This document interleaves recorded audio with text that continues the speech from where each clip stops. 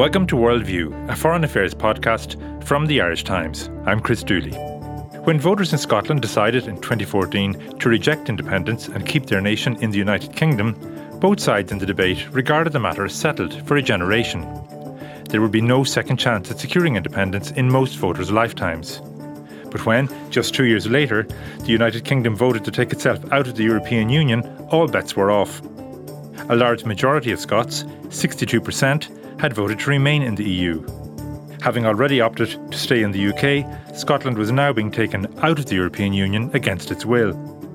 Nicola Sturgeon, Scotland's First Minister and leader of the Scottish National Party, is now committed to offering Scots another chance at independence, and by extension, a route back into the EU. But can such a referendum be legally held as long as the British government in London sets its face against one, as is the case now under the Prime Ministership of Boris Johnson, who insists that the matter was settled for a generation in 2014. Later in the podcast, we'll hear about the imprisonment earlier this week of a Catalonian rapper for insulting the Spanish royal family in his lyrics. What's behind this seemingly draconian move? But it's that Scottish independence story first, and our London editor Denis Staunton is on the line. Denis, what did bring a new independence referendum back into prospect so soon after the vote in 2014? Is this all because of Brexit? It certainly goes back to Brexit. And so after the Brexit referendum, what the Scottish Nationalists said was, you've changed the terms. The promise was, that the Remain or the No to Independence side made in the 2014 election was, if you stay in the United Kingdom, you'll be able to stay in the European Union. If you leave the United Kingdom, it's not clear if you will be able to get into the European Union. So they said, you've changed the nature of the constitutional settlement in Scotland by leaving the European Union as well. And so that strengthened their argument. Then what happened was that in the 2017 election, at Westminster, the SNP won almost all the seats in Scotland, and they also continued they remained the dominant force in the devolved parliament in Edinburgh as well. So that the position of the SNP strengthened. And then what further strengthened their case was that Nicola Sturgeon, when she took over from Alex Salmond after the 2014 referendum, she was a much more appealing political figure, and particularly to women voters. And so you found this shift of support where women in Scotland, suddenly support among women for independence started to go up. And then what you've also seen in the years since Brexit has been that the nature of support for the Scottish National Party has changed, so that at the time of, say, the referendum in 2014, about a third of the people who voted for the SNP didn't vote for independence. Now that's gone, and so it's 90% or thereabouts of the people who voted for independence back the SNP, and likewise SNP voters are overwhelmingly in favour of independence, and so the SNP leadership doesn't really have to make the case to its own membership or its own supporters for independence or for another referendum. And then the final thing, which has really made a difference in terms of polling, has been Nicola Sturgeon's handling of the coronavirus pandemic, which has been perceived in Scotland as being much, much better than the way Boris Johnson handled it down here in London. And Boris Johnson himself is obviously a very unpopular figure in Scotland. So all of these things together have put it back on the agenda and also increased support. And independence was rejected in 2014 by a 55% majority. It was 55% no, 45% yes. So what did the opinion polls tell us about the current state of play then? Well, there have been 21 successive polls which have put independence ahead, and that's either by a majority or a plurality. But certainly once you take the don't knows out of the equation, it's been consistently above 50% for these last 21 polls. So it's quite clear that, in terms of polling, there is now, if the question was asked today, there is a majority in Scotland in favour of independence. And that's a new thing. I mean, obviously, what happened in a way after 2014 was that the independence case held on to that 45%. But they struggled, even after Brexit, to push it consistently past 50. That they've really done over the last year. And so it's, and again, it's a combination of these factors of Nicola Sturgeon's performance, but also Boris Johnson, who couldn't really be a worse person to make the case for the Union in Scotland. Now, Nicola Sturgeon, then, we know, is committed to holding a new referendum, but it's one thing for her to make that pledge, but does she have the authority to deliver on it without the approval of the government in London? Well, that depends on who you talk to. The Scotland Act, which is the devolution settlement for Scotland, that says that the issues of the Constitution and independence, that they are reserved powers to Westminster, and so that it's actually for Westminster, not Edinburgh, to decide on these. But what happened in the last referendum in 2014 was that David Cameron agreed to what's called an Article 30 order, which essentially gave this power back to the Scottish Parliament and said, we at Westminster grant you this power on this one-off basis to make this decision about holding a referendum. So the preferred route would be that they would ask for, Nicola Sturgeon would ask for a referendum, ask for Boris Johnson to deliver this Section 30 order, and then have the referendum. Boris Johnson has said he's not doing that, and he's got no intention of doing it. And so then opinion, both legal and political, is divided as to what you do. There is a group within the SNP, some of whom are opponents of Nicola Sturgeon because they think she's too cautious, people like Joanna Cherry, an MP, who believe that actually you could have that Scottish law and that the Constitution would actually, despite the Scotland Act, allow the Scottish Parliament to legislate on its own to have a referendum. The danger, of course, there is that if Scotland goes ahead, the Scottish Parliament authorises a referendum and London says it doesn't want it. Will Unionists boycott the referendum? Will you have something like you saw in Catalonia? And so there are, what they're doing now, in a way, is to explore all kinds of routes. One of the ideas that they have is that the expectation is that in May of this year, that the SNP will win a majority of the seats in the Scottish Parliament. So they will certainly legislate at that stage to have a referendum. And if Boris Johnson says no, they'll possibly try some legal route. And then if he contrives somehow to cut off the legal path, which he can simply by legislating, that then they will push it to the 2024 Westminster election. And if the Scottish National Party wins a majority of the seats, they would say going into that they are going to view this as a mandate for independence. And what they then might seek to do is to have a referendum without the approval of Westminster on starting the negotiations. So a referendum say, do you agree that the Scottish government should be open negotiations with the United Kingdom government about independence? And they believe that that is legal and that it's an alternative route. So there are a number of avenues open to them. They're all going to take a long time, and they're all a bit messy. But at the same time, if you have a majority of the population quite clearly voting for parties that are in favour of independence, and opinion polls consistently saying that that there's a majority for independence, then it does put the government in London in a difficult position if they keep saying no. And tell us more, Denis, about Boris Johnson's position. Is it a kind of straight-up no to going this Section 30 route that you mentioned, or is he leaving open any room to manoeuvre? No, it's a very hardline position, and he's offering no compromises. Boris Johnson recently sacked a guy called Luke Graham, who's a former Scottish MP who was heading up his unit for the Union and for the strategy for trying to discourage the Scots from voting for independence. And Luke Graham had been taking a kind of a fairly emollient approach, and even talking about ideas of how you improve the devolution settlement. Boris Johnson has now put in Oliver Lewis, one of the Vote Leave campaigners, who will take a much more aggressive line. And Johnson's approach is to say devolution effectively has led to this demand for independence, so we're not going to offer you more of that. We're actually just going to resist and try to make the argument that actually Scotland can't afford to be independent. It can't afford it economically.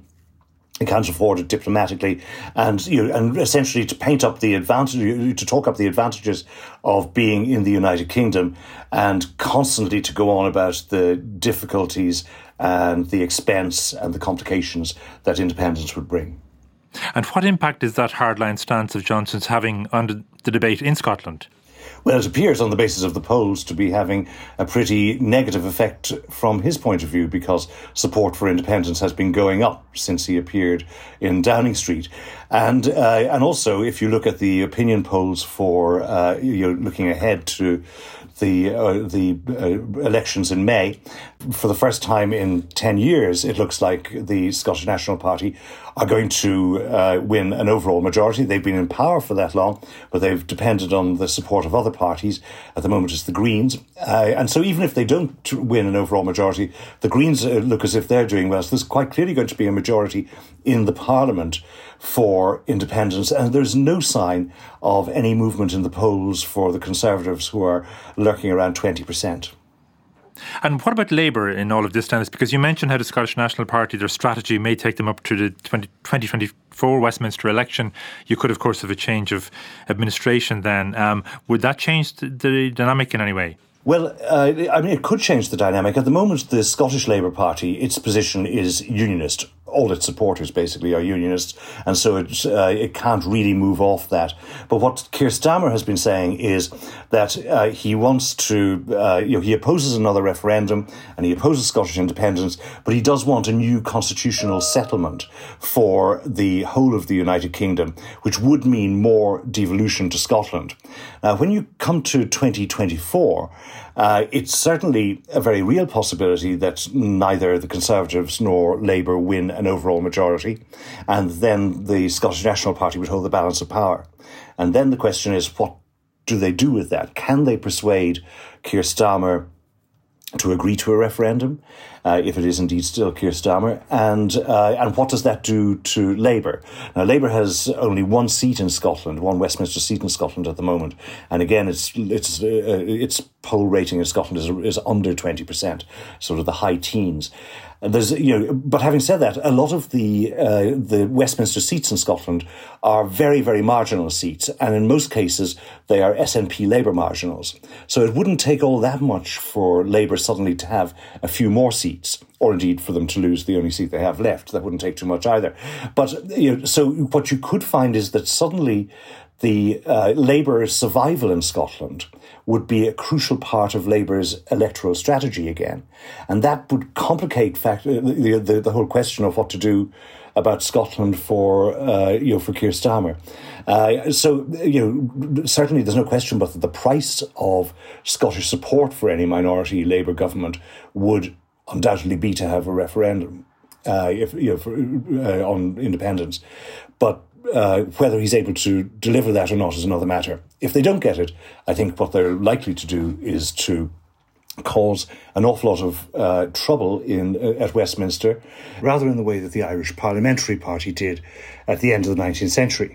Yeah, indeed. You mentioned there the prospect, I suppose, of the Scottish National Party having a majority in the House of Commons, as did the Irish Parliamentary Party, as you just said, at the time of the Home Rule campaign and all of that. And then subsequently, of course, you had the 1918 election, and you had Sinn Féin going into that election with a mandate for independence, if you like, and setting up the Irish Dáil. So to what extent are the Scottish National Party looking back at that whole Irish experience, Denis, and maybe drawing some lessons from it?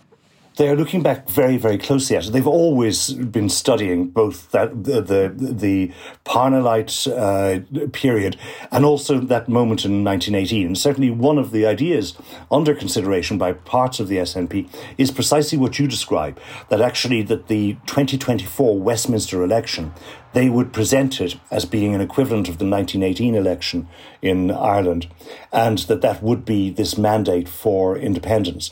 And now whether they're actually then going to be able to go and just declare that the Holyrood Parliament is now the Parliament of an independent state, that's another matter.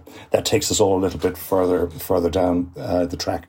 We need to talk for a moment, Denis, I think, about the Scottish National Party itself and its current travails, because at the time of the 2014 referendum, as you mentioned earlier, Alex Salmond was the leader. He stepped down immediately afterwards and was succeeded by Nicola Sturgeon. And at that time, I think they had a very close relationship. They don't now. They've fallen out quite badly, and this has had some knock-on effects on relationships within the SNP. I'd like to get your view in a moment on how those internal difficulties may or may not affect the campaign for independence. But first, can you just tell us what went wrong in that relationship between Alex Salmond and Nicola Sturgeon? Well, what happened was that 2 or 3 years ago, some allegations were made by people who had worked with Alex Salmond, either in the Scottish National Party or in the Scottish government, about sexual harassment on his part. And so a number of women came forward and made these complaints. And then Nicola Sturgeon and her government had to investigate these complaints. Now, the reason that they had to investigate them was because the Scottish government had introduced a new law regarding, or a new procedure, should we say, regarding how these allegations such as this within the Scottish government should be dealt with. And what they did was to make it retrospective. And this was perceived by Alex Salmond's supporters subsequently as being a deliberate act, because it meant that they, if there were such allegations against Alex Salmond, that he would be caught in this particular net of this new procedure. So what Alex Salmond's people say is that when it came to the investigation of all of this by the Scottish government, that the investigation was entirely biased and it was extremely badly handled. So, first of all, there is an inquiry right now going on in Scotland, in the Parliament, into exactly how this was being handled. But after all of that, the criminal charges were presented against Alex Salmond, right up to attempted rape. And he went on trial and he was acquitted last year on all charges. And so since then, these investigations have been rumbling on, one into whether Nicola Sturgeon broke the ministerial code by not telling the truth about how much she knew about these allegations. And that investigation is being run by an Irish barrister, Liam Hamilton. And then there's this parliamentary committee in Edinburgh, which is investigating the handling of the complaints in general. And that has a majority of SNP members on it. And so the Alex Salmond and his allies basically say it's all a stitch-up. And essentially their allegation is that all of these allegations were part of a conspiracy to prevent Alex Salmond from making a comeback, which could threaten the leadership of Nicola Sturgeon. That's their theory. And has the party kind of broken into two factions now between the supporters of Salmond and Nicola Sturgeon supporters? Yes, but they're lopsided factions. So the overwhelming majority of SNP members and SNP supporters and SNP elected representatives are with Nicola Sturgeon. But there is a small and quite lively group who support Alex Salmond. And these tend to share two other beliefs. One is that Nicola Sturgeon is too timid in her approach to independence. And so they want to have a much more aggressive approach, essentially ignoring the question of whether Westminster wants to agree to a referendum or not, and just going ahead anyway. And they tend to satirise Nicola Sturgeon's approach as being whished for independence. And the other thing is that they all almost uniformly oppose transgender rights. And I don't understand what these things have in common. Nobody understands why. But for some reason, the leading figures in the Alex Salmond support group tend to be opponents of transgender rights and opponents of Nicola Sturgeon's strategy on independence. It all looks a bit unseemly, Denis, and it can't be good for the standing of the Scottish National Party and its leading players. Does it have any implications for the independence campaign? Unionists and Conservatives like to think that it has, but there's so far no real evidence of it, because the fact is that Nicola Sturgeon is a very, very popular politician in Scotland, all the more so because of her handling of the pandemic. She's had daily press conferences. She's presented them herself. She's a very, very good communicator. I mean, she is really one of the most gifted politicians anywhere in Europe, and certainly in these islands. And so, and Alex Salmond is not a popular politician. And in fact, talking to Professor John Curtis, the election expert last week, he was saying that Alex Salmond has the unusual distinction of being even more unpopular in Scotland than Boris Johnson. So in that sense, it hasn't really been damaging the party and its standing that much. There's also a question as to whether people are really following these arcane details about who knew what when about a particular inquiry which never really led to anything anyway, and it's all quite a long time ago. And so it doesn't seem to have cut through in the way that Nicola Sturgeon's enemies would hope that it had. Okay, so on the question then of independence, Denis, what kind of potential timetable do you think we're looking at here? What would be your best guess as to when Scots might get another chance to vote on independence? Well, it's hard to see Boris Johnson's government allowing a referendum before the next election in 2024. And so you're probably talking about after that, because even if the SNP go through all of these other legal hurdles or legal routes, it's still, we're now 2021. We're getting quite close to 2024 by the time you get to next year. So I think that it's unlikely to happen before then. But an awful lot of other things could very easily happen in terms of changing the atmosphere. And certainly if the SNP do very well at the May elections, and if they keep asking Boris Johnson and he keeps saying no to a referendum, if the courts in Scotland say it's okay to have a referendum and he introduces a law to ban it, which is one of the things he could do, all of these things are likely to increase support for independence and to make his approach and the unionist approach appear much more unreasonable. Okay, and finally, Denis, on the EU question, I mean, you have a close working knowledge of how things operate from the other side, if you like, from the EU side. If Scotland does have another referendum and does vote yes to independence this time, would EU membership inevitably follow, or could we expect that member states such as Spain, for example, who have an aversion to independence movements for their own reasons, might they act to ensure that Scotland is never allowed in?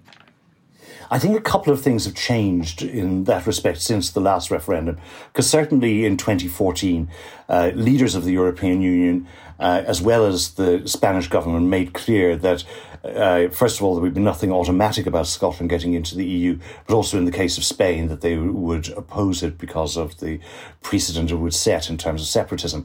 I think the Scottish government have been lobbying quite successfully in Spain to persuade the Spanish government that there is an argument which says that the Spanish constitution prohibits separatism, whereas the British constitution clearly doesn't, because you've had a referendum already. And obviously also the complexion of the Spanish government now is one that is less hardline when it comes to the separatist question. So I think Spain mightn't be such a huge difficulty. I think the other thing that has changed politically is that in 2014, a government like, say, Ireland, which officially kept out of the Scottish referendum, privately it wanted Scots to say no to independence. And it wanted that for a few reasons. One was because Britain was the neighbouring state which was a big ally in the European Union.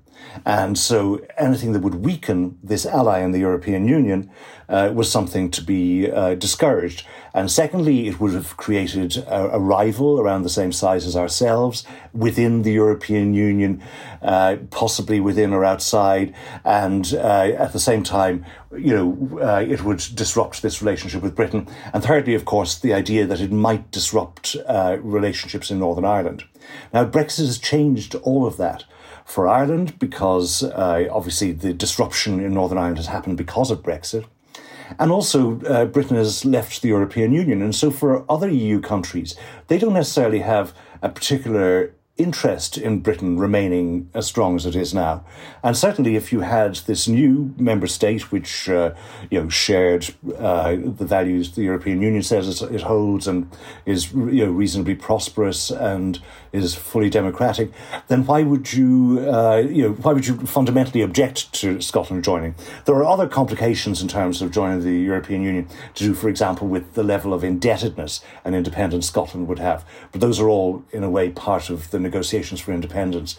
But I think that the fundamental difficulty that many EU member states might have had with the idea of Scotland coming in while the United Kingdom was still a member of the European Union, I think those would not be so strong in the current circumstances.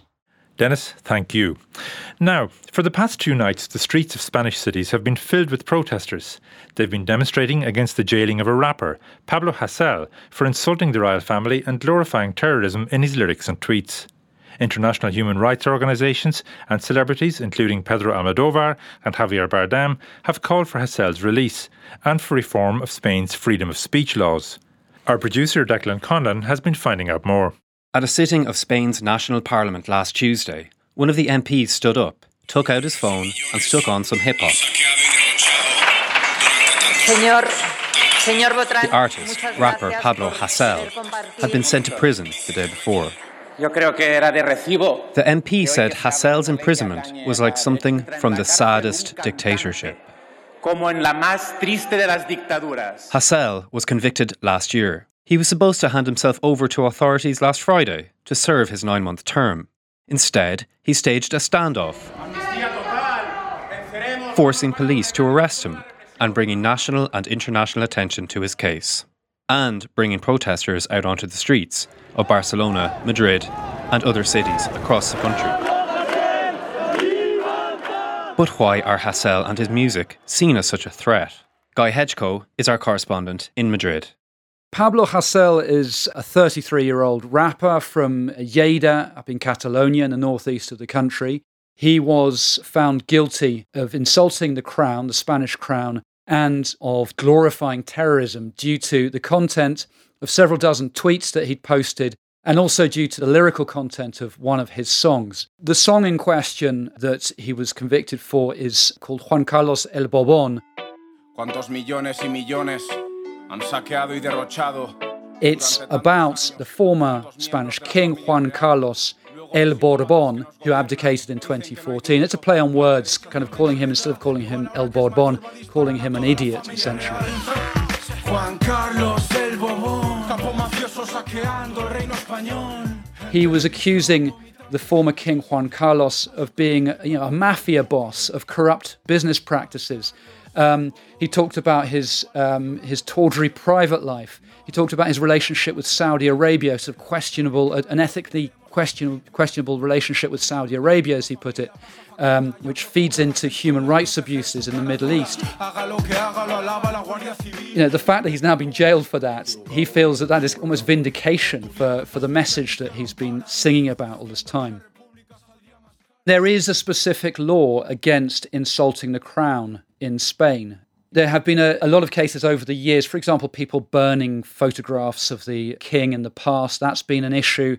And then more recently, we've seen these cases of people rapping against the king, saying things about the king or the former king, or saying things about the royal family in tweets. So while the case of Pablo Hasél does appear to set a precedent in that it is the first case of an artist actually going to prison to serve a sentence for the lyrical content of his songs, or one of his songs. It's not the first time that someone has been convicted or received a jail sentence. The sort of irony of all this is that since 2014, 2015, around the time that the police and the judiciary were investigating Hasél, or just before, the Spanish royal family has had a really disastrous time of it in terms of its public relations.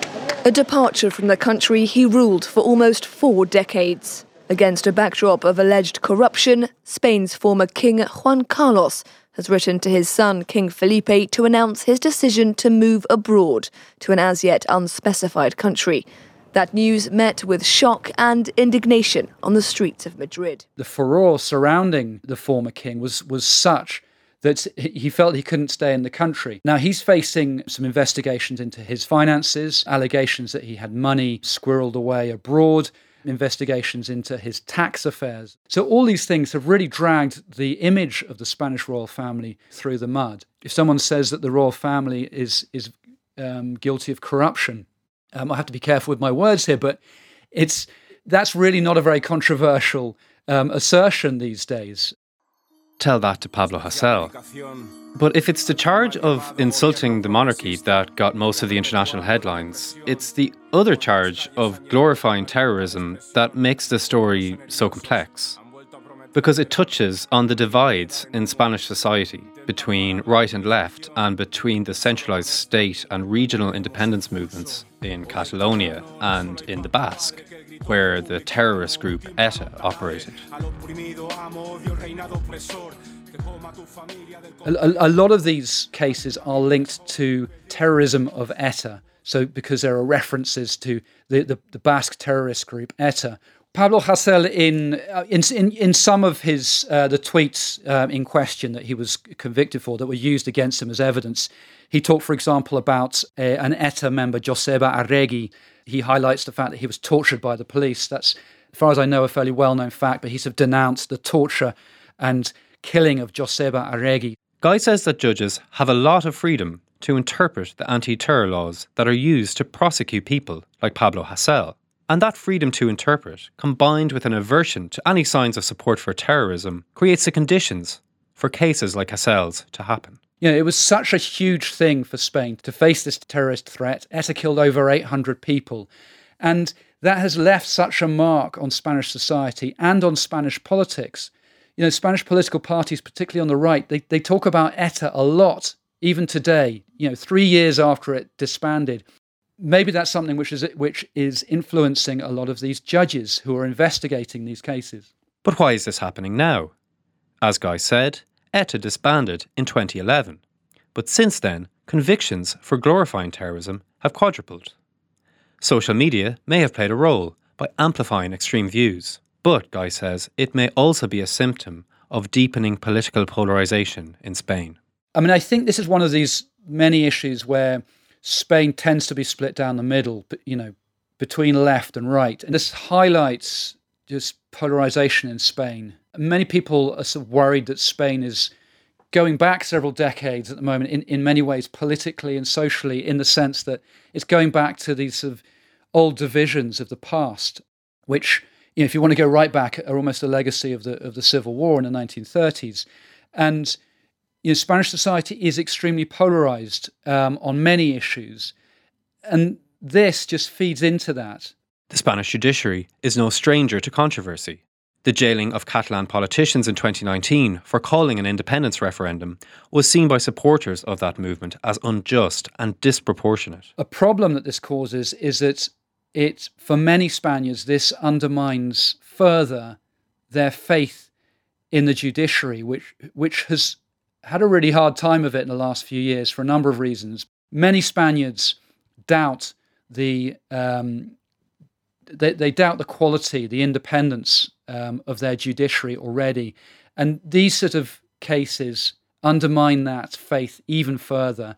And therefore that undermines Spaniards' faith in their institutions, in the state as a whole. The Spanish government has pledged to change the laws so that freedom of artistic expression is protected. But any changes to the law won't apply to Pablo Hasél's case. And while he remains imprisoned, the protests are likely to continue. Spain, a couple of years ago, celebrated the 40th anniversary of its constitution, which many Spaniards are proud of. But there has been a lot of debate recently about how effective that constitution is and how complete Spanish democracy is. And I think there is increasing concern that Spanish democracy does have a blind spot when it comes to the judiciary, and that something needs to change there in order to stop this erosion of people's faith in it.